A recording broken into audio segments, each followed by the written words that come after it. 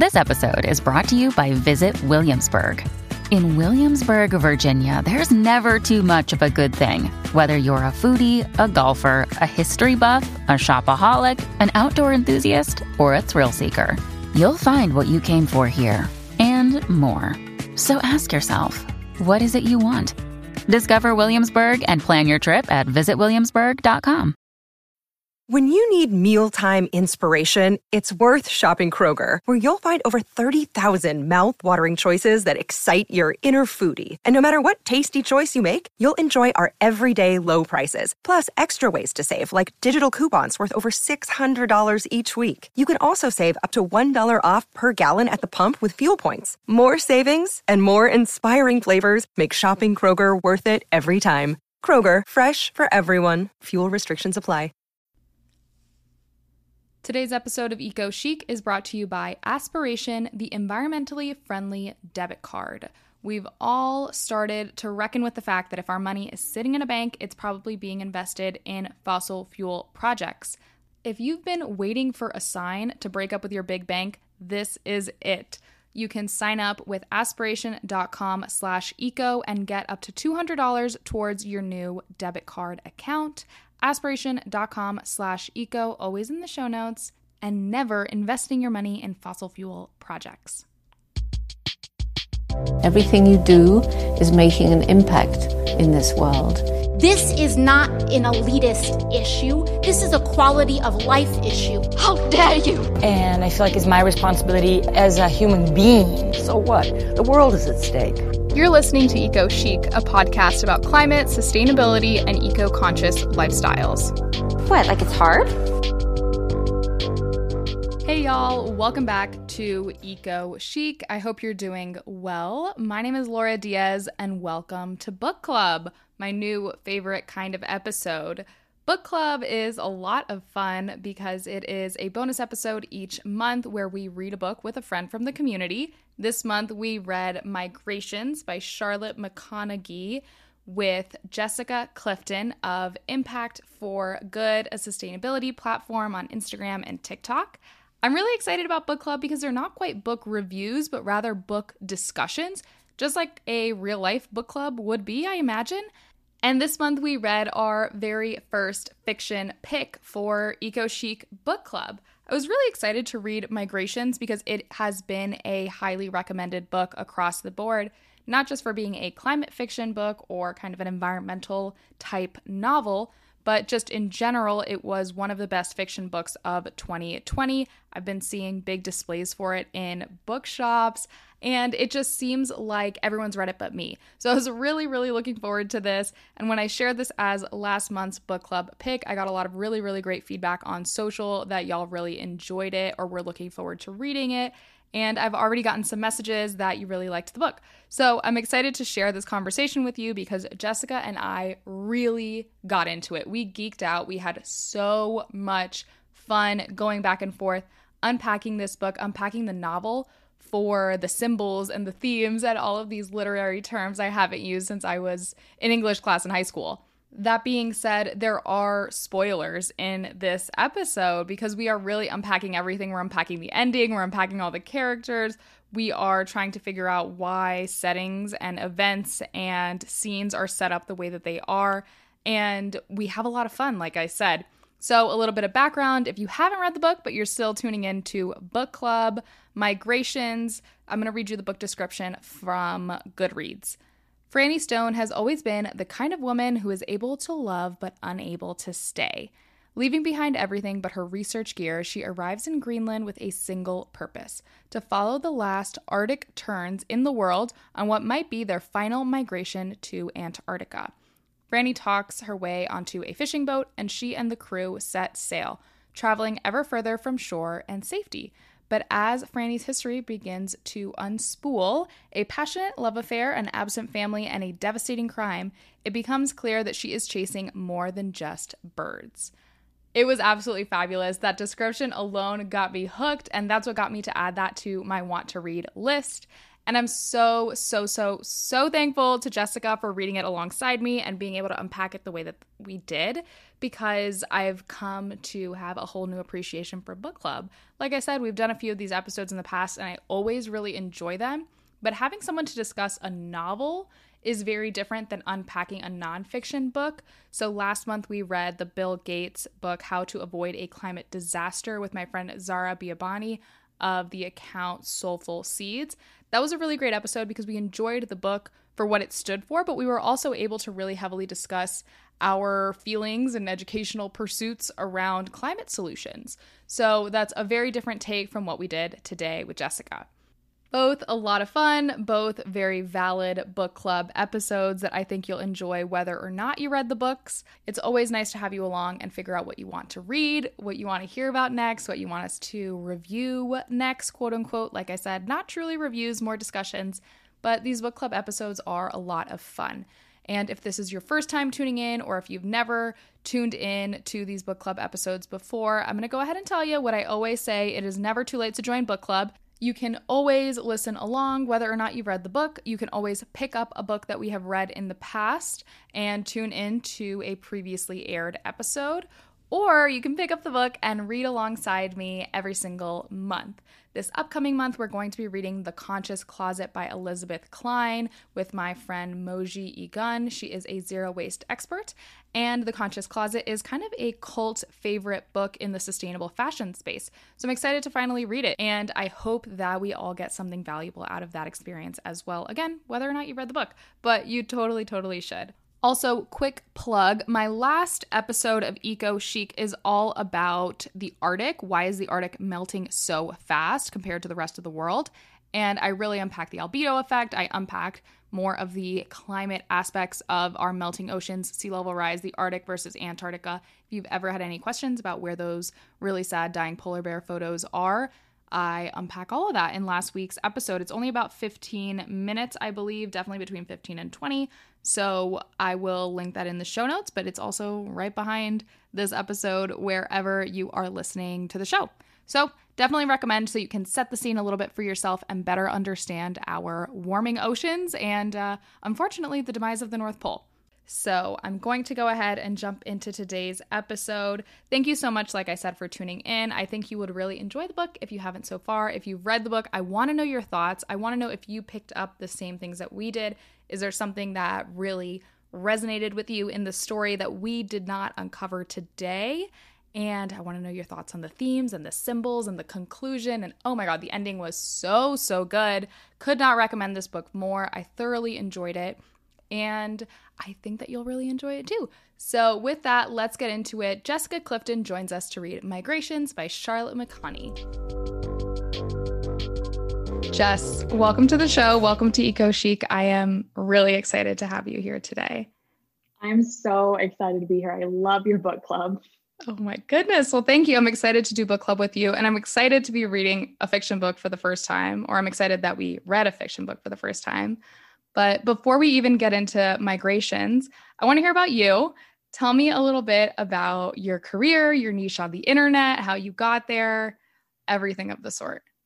Okay, great. So for those who don't know me, my name is Jessica. I run a platform called Impact for Good on Instagram and TikTok. Growing up, I was always obsessed with the environment. I went to this thing called Sea Camp every summer because my uncle is a marine biologist. So went every year, learned about like sharks and whales and stuff of that nature. Learned a lot about pollution as like an 8-year-old. So I was really passionate about pollution, like from a young age. But I think I just always had this thought that if I loved the planet, then I was also taking care of it.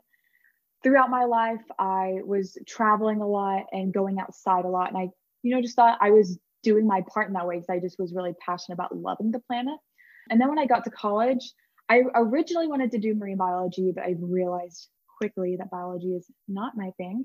And so just kind of blindly, I chose marketing for no other reason than marketing works really well on me. So I was like, sure, I'll figure out why marketing works the way it does. Ended up falling in love with it. I thought it was just the most interesting thing I had ever learned. And in one of my marketing classes, I had to watch Story of Stuff by Annie Leonard. And if no one's seen it, it is in the Y highlight of my Instagram. It's like a 20-minute short. of consumption and what it does to the planet. And I was just petrified because it was the first time I realized that my own actions are having an impact on the planet. And I was watching this short in my class called Consumer Behavior. So it was just us talking about how marketers are researching consumers and figuring out the daunting question, which is, what does the consumer want? And so in this class, and after watching that short, I realized, okay, I care about the planet and my decisions are actually impacting the planet, but also marketers are researching my every move. So if I, as a consumer, show that I want a better planet, then companies have no choice but to give more sustainable products. So while I was in marketing, I just decided, okay, I'm going to start this Instagram page. And if one person makes a decision to live more sustainably, then I succeeded. So I started my senior year. I was in a social media marketing class. I had a social media marketing job. And everything I was learning from those, I just integrated into my page. And then in 6 months, I had 30,000 followers and I graduated and made it my full-time job. It was so strange how quickly it all happened. Yeah, really quickly. That's a lot of people in a very short amount of time. And I was saying earlier, you answered some Q&As last week about your career and about what it means to really establish yourself online, especially in the sustainability community. You were so strategic. You knew about social media. You were in a marketing class. You had a marketing job. Like, you knew how to establish yourself. If there is someone out there that's like, I'm going to be the next Jessica Clifton, how would you say start your account with these like 3 things in mind? What I think of when I think of starting your account is, first off, just be a lifelong learner. If you're not learning, then you are getting behind. Fall in love with learning and learn how to have an Instagram page, learn about marketing, and then learn about the niche you're trying to be in. Like, if you are in sustainability, don't just talk about how you like sustainability, learn about it so you can teach others about it. So I'd say learn, figure out what you have to offer to other people, because you need to add value to them. And then just get on the internet and start posting, because a lot of people are waiting for the perfect time. But in my opinion, it's always the perfect time. When I started my Instagram was 2019, and everyone said that you couldn't become an influencer anymore because it was too saturated. And I became an influencer, within a year. So I think the biggest thing is just make sure you get on the internet and start, because if you're waiting for the perfect time, you'll never start. Right. Wow. Love that. Well, thank you. Crash course in sustainability influencing. Yeah. And then I think TikTok is also like such an interesting platform for a lot of people, because you can grow so quickly and go viral so quickly. And there's also this sense of, we were saying earlier, the ability to capture someone's attention for any extended period of time is a really hard thing to do. Absolutely. And it's so about personality and, like you were saying, value and showing up for people where they want you. And that's like a whole new ball game of influencing for a lot of people. Yeah, for sure. TikTok is a whole nother game. Yikes. Well, fascinating. I love that you also mentioned earlier you want to be a lifelong learner because you're a reader. I love that you're a reader. Thank you so much again for reading this book with me. I was saying, like, this is like a homework assignment, having to read a book for a podcast episode. I'm telling you, getting to read for like quote unquote work was the best thing ever. Like, on a Tuesday, I was like, I'm just gonna go to a coffee shop and read for 4 hours because I have to. I have to read this book. I was so excited. Love it. Well, do you typically read fiction books, or you typically read nonfiction, or what's your schedule like? So I started reading maybe 3 years ago, and I started solely with nonfiction, only reading nonfiction. And then I saw some article about how fiction makes you more empathetic, it makes you more creative, it makes you less stressed out because you're like, transporting to another place because you're reading about someone else's life. And from someone who like has anxiety, I was like, that sounds really great. So I started reading fiction. I started kind of half and half, like fiction, like 50-50 fiction and nonfiction. But now I love fiction so much that it's probably 75% fiction, 25% nonfiction. Love that. Love that. Yeah, I was telling you earlier that I'm usually a nonfiction person, and I have guilt when I read a fiction book, like I'm not being productive, but I'm loving it. I am a beach reader now. I am just enjoying fiction books. And my biggest thing too is like now I'm spending all this money on books because I feel like it doesn't count.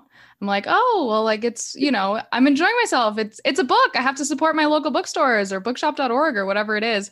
And I pretend that it's like not money that I'm actually spending because it's on a book. No one warns you that being a reader is kind of expensive.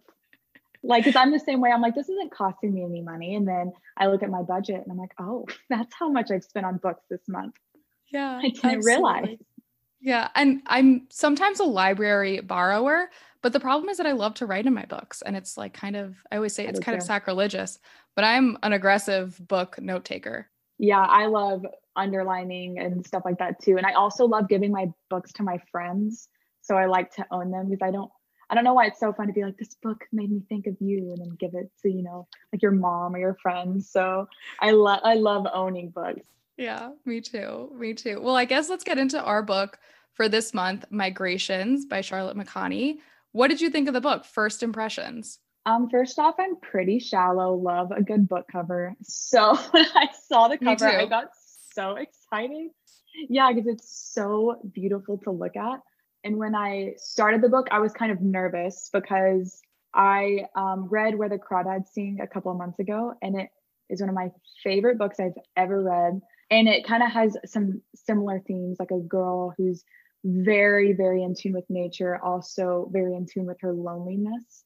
So I was kind of worried that this book wouldn't live up to my expectations of what that theme can look like. So I was pretty nervous about that, but I ended up loving the book. It was so good.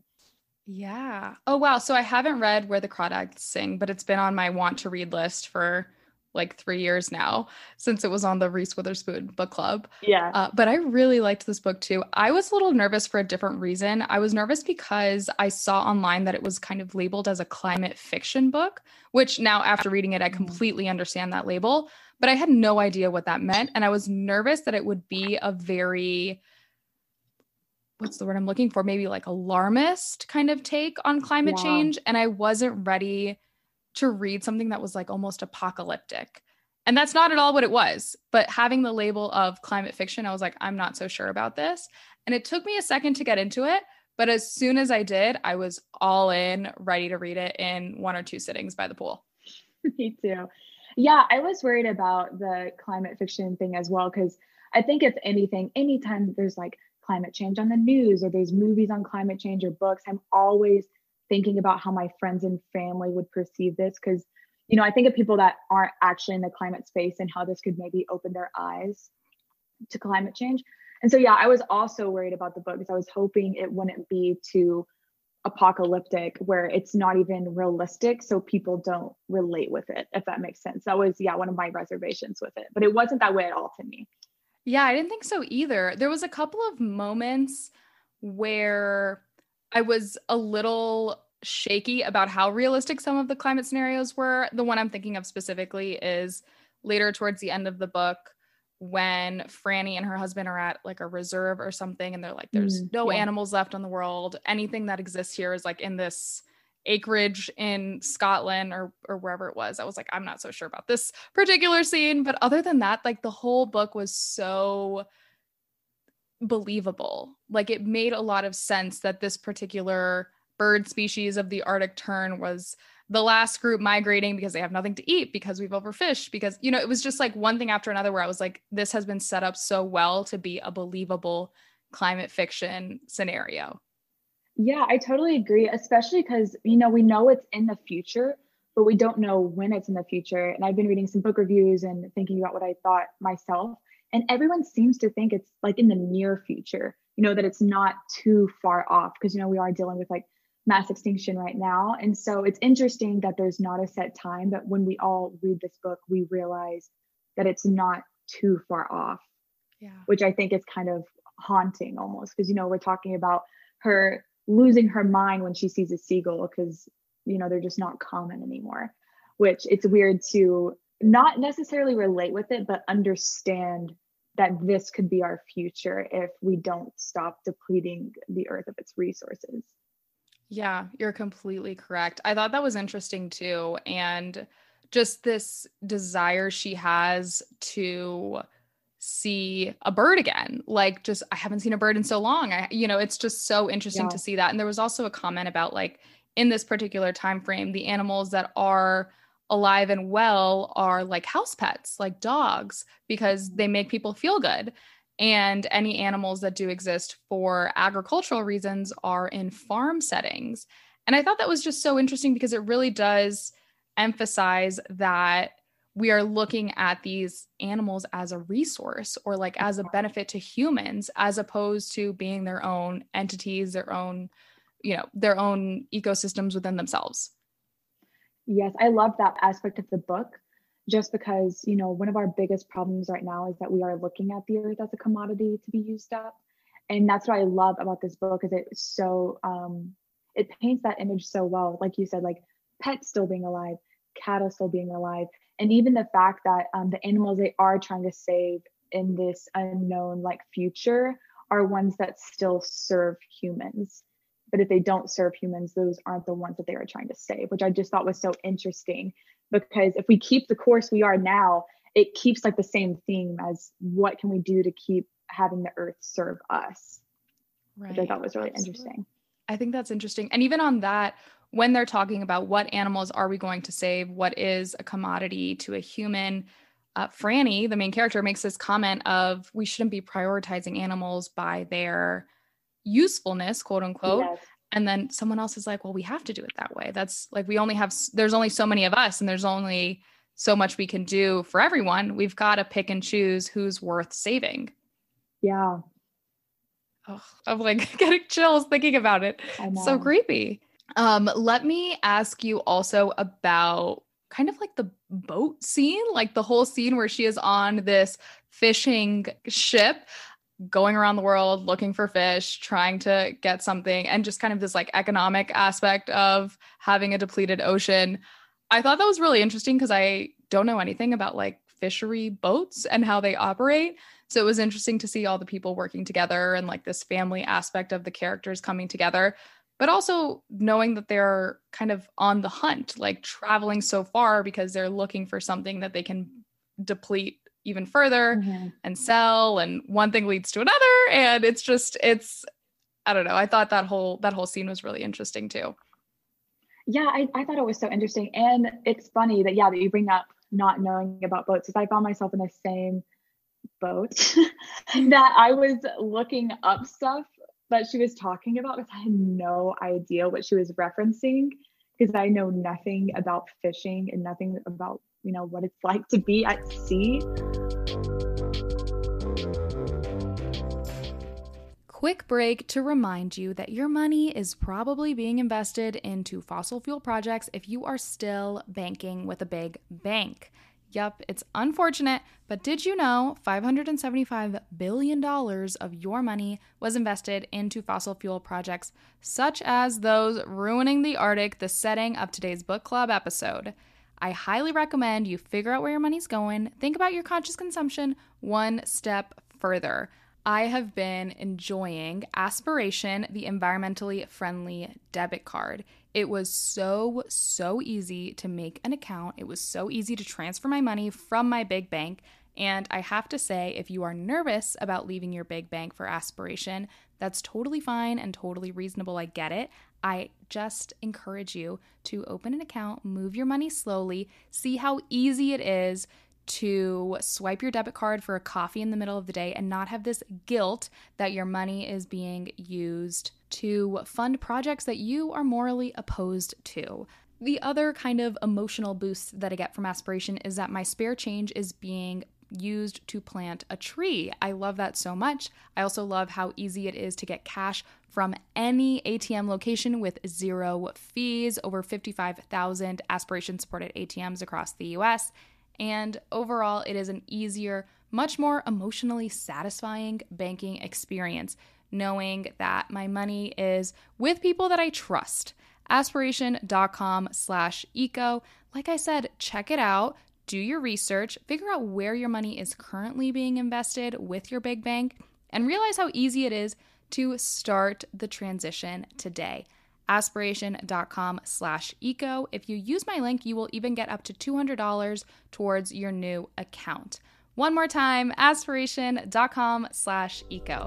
Now back to the show. The reason why I found the fishing so interesting, there's two different reasons. One for her being a vegetarian, her being like a conservationist, but also that being contradictory because she has to be on like a fishing vessel in order to make it to the Arctic. And then the other thing, I found this quote that spoke a lot to what a lot of people in America are feeling. Even one of my friends, her grandpa works in the fossil fuel industry, so it's really scary for him to hear about how, you know, we're trying to move away from fossil fuels and like what that means for him. Because, you know, at one point it gets very personal for people. Climate change gets very personal. And I read this one quote that I wrote down from someone reviewing the book. And it says, yes, we know that burning fossil fuels contributes to global warming, but how do we transition these skills into an environmentally friendly occupation that serves to bolster our population rather than shame them? I suspect these questions will become increased in urgency as our planet looks to transition to greener pursuits. So I felt the exact same way with fishing, because it's not sustainable at this time. There's not even fish left, but what do they do? This is like how they've made a living their whole entire lives. So how do we, you know, like match this with empathy and help them find something else without shaming them for something that their families have done for generations? Yeah, that's a really interesting point. There's even a scene in the book where the crew docks and they get off and they're met with protesters. All of these people with signs saying you're depleting the ocean or you're all evil or whatever. And then Franny at one point even gets approached by one of these protesters and attacked. And I thought it was interesting too, because she's constantly justifying herself in those scenarios, saying like, oh, I'm not part of the problem. It's not me. It's not me. But then she also has this sense of, yeah, conservationist, of like, we all have to do something about this, of kind of a community level priority of making sure that they're not continuing to deplete the ocean of the fish that are not even there anymore. So I thought it was really interesting and contradictory. And there's also this sense of the crew not realizing how valuable her choice of being a vegetarian is, that they give her a hard time when she gets on this boat saying like, oh, you're a vegetarian, there's nothing for you to eat. She's like eating beans out of the can at one point. And everyone else is kind of shaming her and like giving her a hard time for being a vegetarian. But it's also like, don't you guys realize that you're part of the problem? Like you're kind of continuing to feed into this cycle, and that cognitive dissonance that exists within this really small group of people is a great example of, I mean, the world that we're living in today too. Yes, absolutely. I thought it painted the picture of what we're dealing with now so well, especially even the fact that people who do know more about climate change and the things they are trying to do sustainably, there are certain aspects that we have to sacrifice because we just live in an imperfect system. And I think she was having to do the same thing, like in order to get to where the Arctic Sterns were, she had to sacrifice a part of her belief in order to get there, which I thought was so interesting. Yet in this future, she's still living in an imperfect system where she has to help fishermen fish to like save the birds that she loves, which I thought was just so contradictory and so cool, because it speaks a lot to how we live now. I agree. So I want to, with that, actually go to the PDF that the publisher put out for book club guides. There was one question that I really, really liked, and I was hoping that we could discuss. And it reads, discuss the novel's first lines, quote, "The animals are dying. Soon we will be here alone. How does the disappearance of wildlife in mass extinction shape the characters and the plot?" I feel like we've kind of touched on this, but mass extinction is a really heavy topic for this easy read to be based around. Yeah, I think it's really interesting because, I mean, you know, reading the book, I feel like the two main themes is, first off, like enduring loss, enduring her loneliness through the world, but also at the very end, she like finally gets hope. And I think that's really interesting because that is climate change for a lot of us. Like we are enduring the loss of what it's like to watch the earth deplete right in front of us, and then always trying to find the hope to keep fighting for it.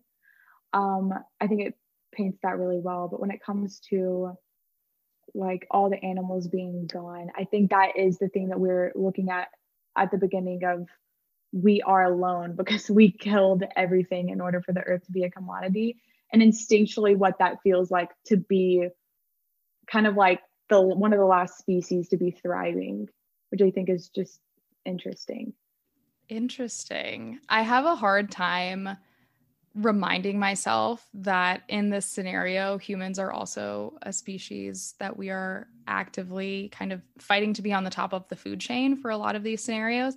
And this book is a great example of that. And I think the topic of mass extinction is hard for me to conceptualize of this book, again, just because there is this like imperfect system where we're feeding into each other. Like you were saying, she has to like live on a fishing boat to even get to the birds that she wants to see. And it's this really awful negative feedback loop. And then she also talks every once in a while about climate. And that's not even one of the main discussion points in the book. It's kind of an underlying theme, but she's like, well, it's really warm right now. The terns have nowhere to land on the ice. There isn't big sheets anymore. Everything is warmer. And it's just this interesting kind of subtle setting the scene of climate change is happening every single day, whether or not the people around her are accepting it. And another theme that I wanted to get your perspective on, because I didn't know what to make of it, was this idea that she is so uncomfortable staying somewhere for an extended period of time. She's always on the run. She's always leaving. She's always feeling unsettled and like never truly at home. And there's a storyline that her mother left her and she's back and forth between Ireland and Australia. And she's like never really settled down as a person. And I didn't know what to make of that because I felt like there must be some sort of like literary reason that exists within the main character while we're also talking about mass extinction and climate change. Yeah, I found that really interesting as well.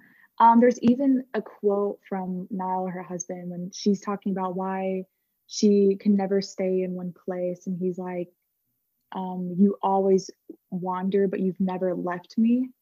But I think, yes, I thought that was so cool. And I guess it's really interesting because Franny is always painting herself as like, she's always kind of painting like her animalistic qualities, always trying to remind us that we are animals too and we have instincts too, which I think is so interesting.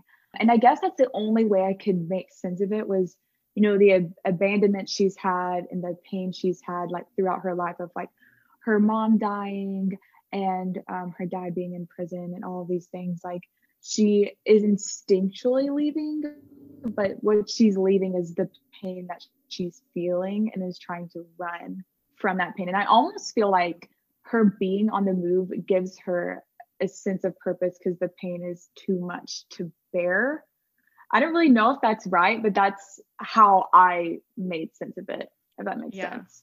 Yeah. Well, I think that makes a lot of sense, like hearing you discuss it, especially this idea that she's reminding us of her animalistic instincts and that humans are animals at the end of the day and we all have these instincts.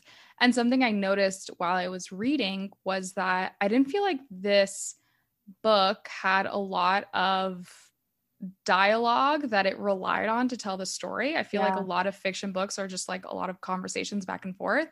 And this was a lot of her internal thoughts and like her processing the world around her, which I thought was awesome. I thought it was super different.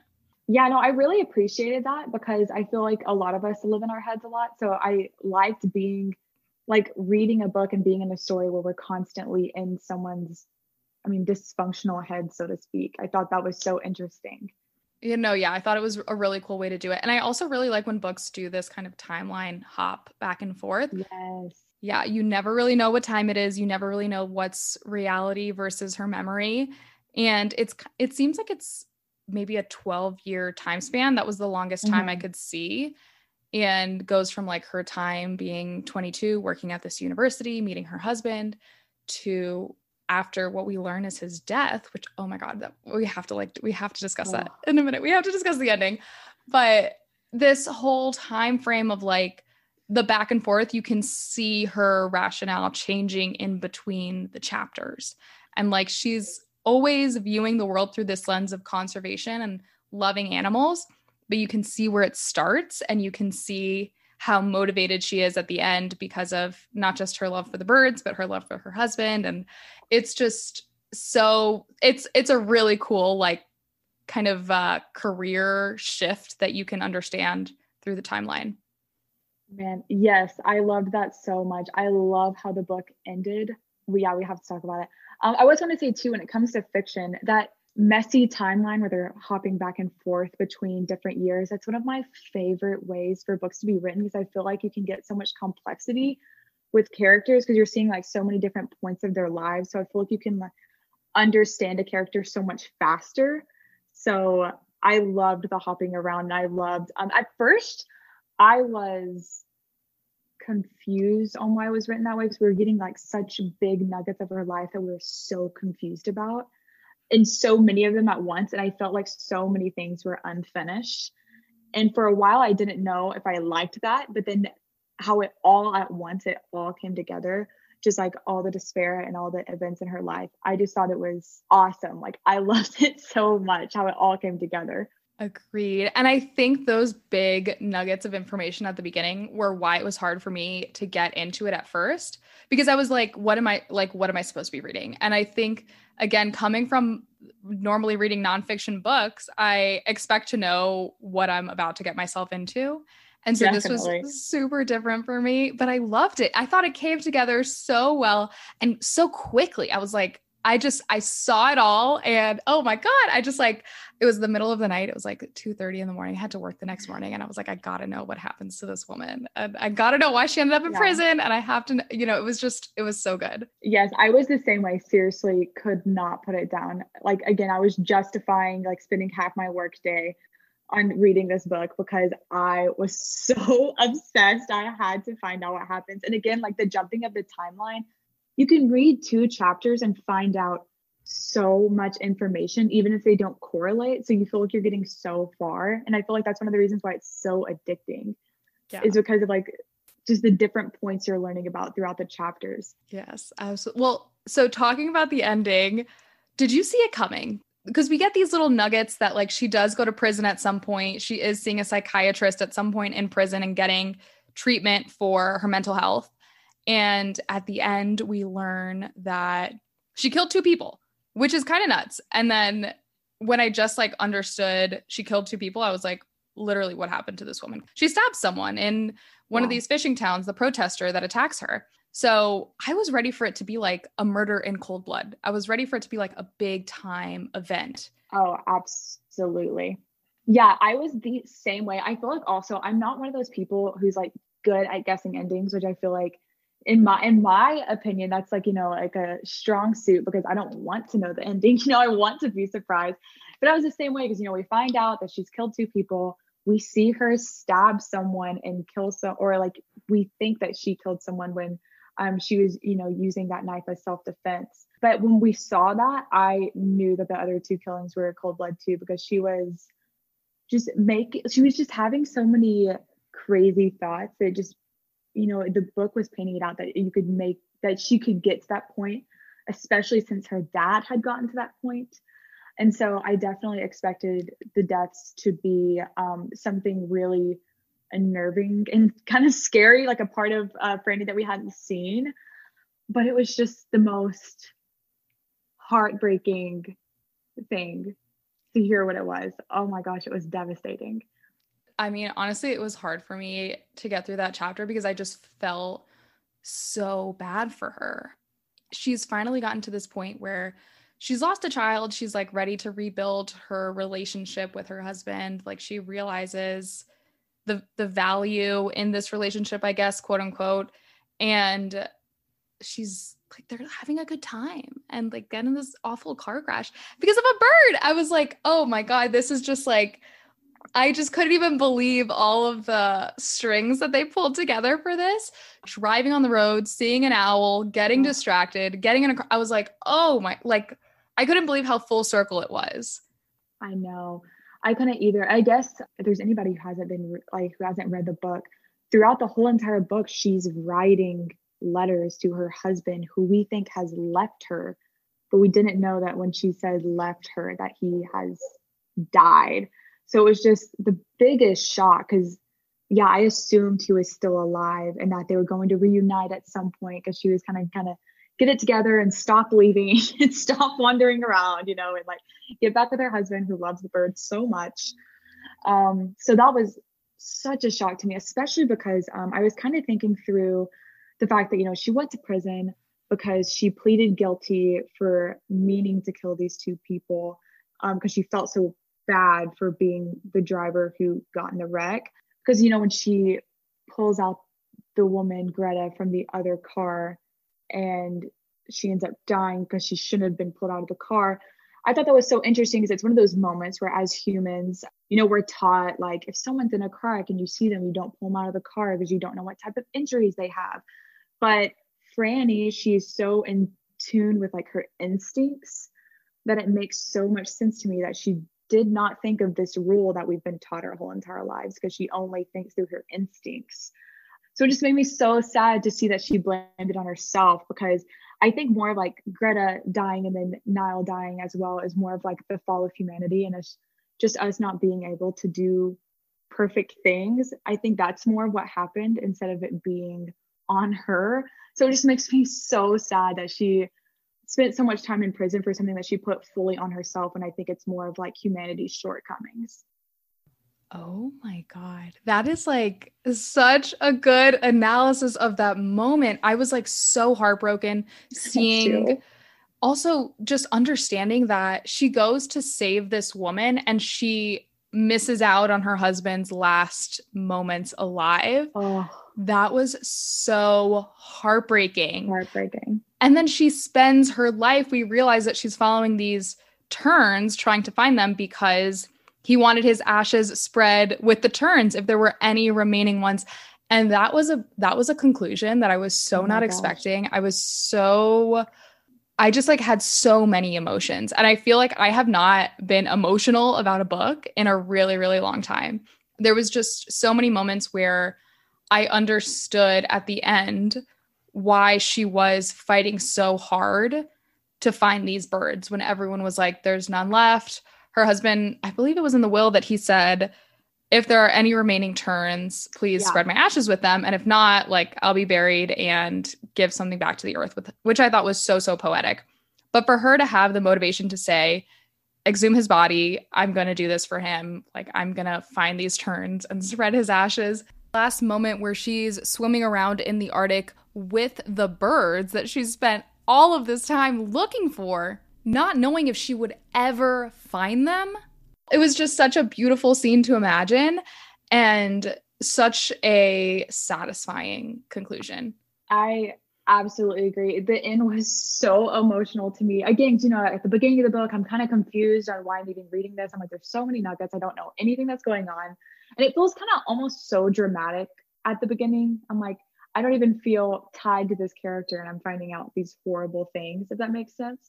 But by the end, yes, I'm just so emotional. She's with the terns. And I thought, as she's going to see the Arctic terns, I thought of it more as like, we're talking about how she wanders and she leaves. And I thought that's like what this was about. She was wandering once again and leaving once again when really she was like meeting her purpose in life, like her new purpose since she lost everything.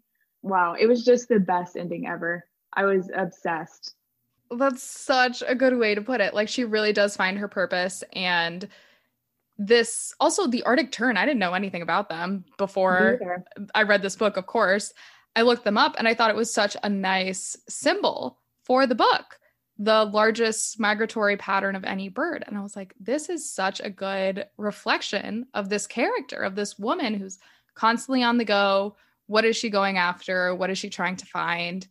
I just felt like there were so many moments where I looked things up and I understood like why the symbols were the way that they were. Like we were saying earlier, like I didn't know anything about fishing boats. And then once I started getting into it, I was like, this is absolutely fascinating. Like I completely get it. Yes. And then looking up all of this information about the birds, I was like, oh my God, this is the perfect bird for her. Like it was just so well thought out. And all of the symbols feel so strategic now in retrospect. When at first they were like a big old mess. Exactly. No, I felt the same way. Once I finished the book, I was like, this book was so meticulously thought out.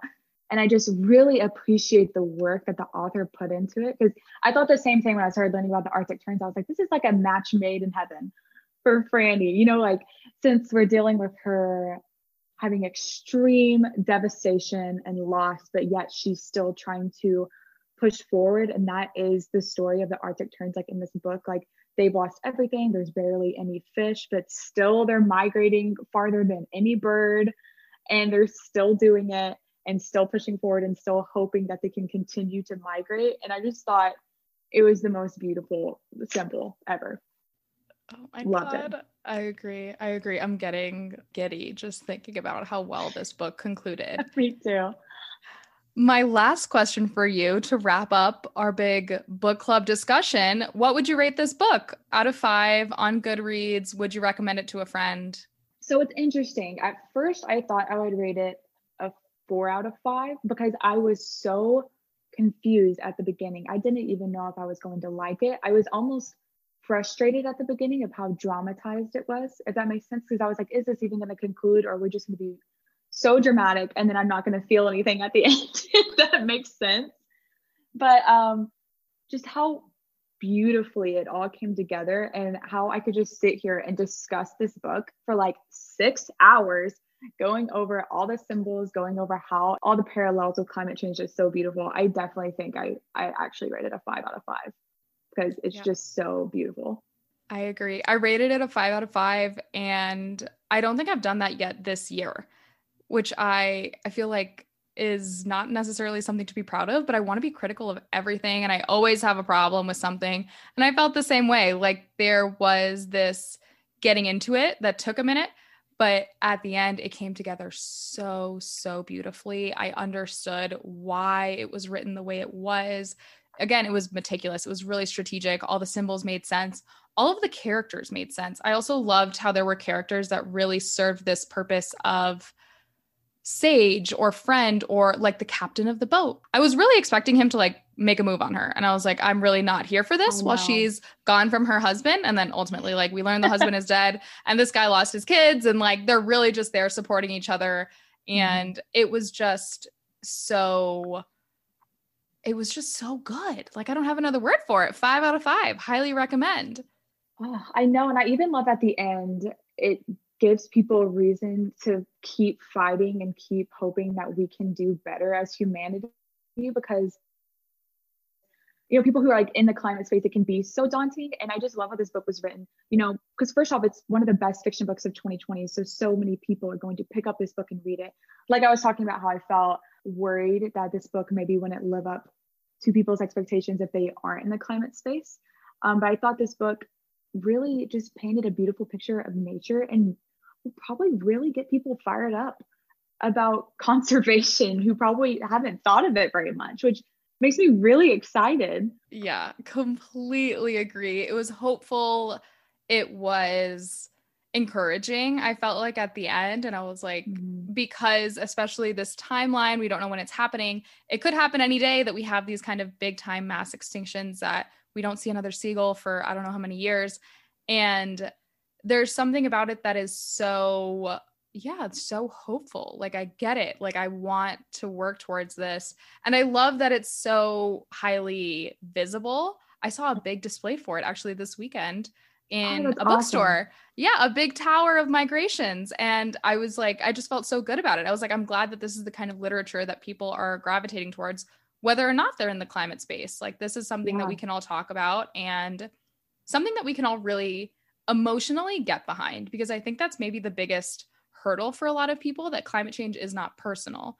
Like they think it's not happening to them. It's not happening in their communities. It's happening like to the polar bears in the Arctic. And yes, that's what it is, but it could happen to any of us and affect all of our lives. And like we all have some sort of underlying pull in the climate movement and demanding climate action. It felt good. Yes, I absolutely agree. And kind of to the point I was talking earlier about how fiction makes you empathetic, it makes you have different perspectives. That's the reason why I love this book specifically as a climate novel, because that is the big conversation in the United States. Is a lot of people are like, well, climate change doesn't affect me. And so it's really hard for them to understand the importance of it. And it's something my grandpa has always said is, the center of the world is where your eyes are. So it makes so much sense. What a poetic man. I love him so much. Oh my God. What a poet. I know. So I always think about that. I'm like, of course, some people don't think of climate change as that big of a deal because they're in the center of their own universe. And if it's not affecting their community, then they're not thinking about it. And so I love this book and how you're forced to be in a perspective where climate change is affecting Franny. And she is from the Western world and it's affecting her deeply. And so I love being forced to have that perspective of climate change affecting everyone, because it's hard to get people in that mindset. Oh my goodness. I think that's an excellent point to leave with. Jess, thank you so much for the energy you have brought to this conversation. I feel so good. Honestly, like I loved this book, but discussing it with you gives me a whole new layer of appreciation because you really made a lot of connections for me. Like I thought I got it, but now I like really get it. No, I feel the same way with you. I didn't realize that we would like geek out this hard about this book. This has been so energizing for me. I've loved this. Good. Oh my God. Yeah, I've had so much fun. And I think that there's also this sense that, especially on the topic of symbols and themes and etc., like those are words I have not used since I was in high school because I never have to analyze a book. But again, meticulous, strategic, 5 out of 5. Yeah. This book was great. It was chef's kiss. Amazing. You enjoyed today's book club episode as much as I did. It was so much fun talking with Jessica. We both loved the book so much. And like I said, listening to a discussion or hosting a discussion with someone about a novel is a whole different way to appreciate it. I'm so glad that I read it, but I'm also so glad that I had the opportunity to unpack it with someone.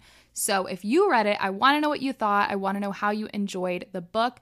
And if you have any recommendations for book club moving forward, let me know. Like I said, next month we're reading Conscious Closet by Elizabeth Klein. And if you enjoyed this episode, if you've made it this far, leave me a rating and review on Apple Podcasts. Make sure that you're subscribed on Spotify. Wherever you look at, that's where you can find me. And I hope to chat with you on social at Eco Chic Podcast, mostly on Instagram. But anywhere you want to find me, I'm there. All my links are always in the show notes. Thank you so much for tuning in, and I will talk to you really, really soon. Bye.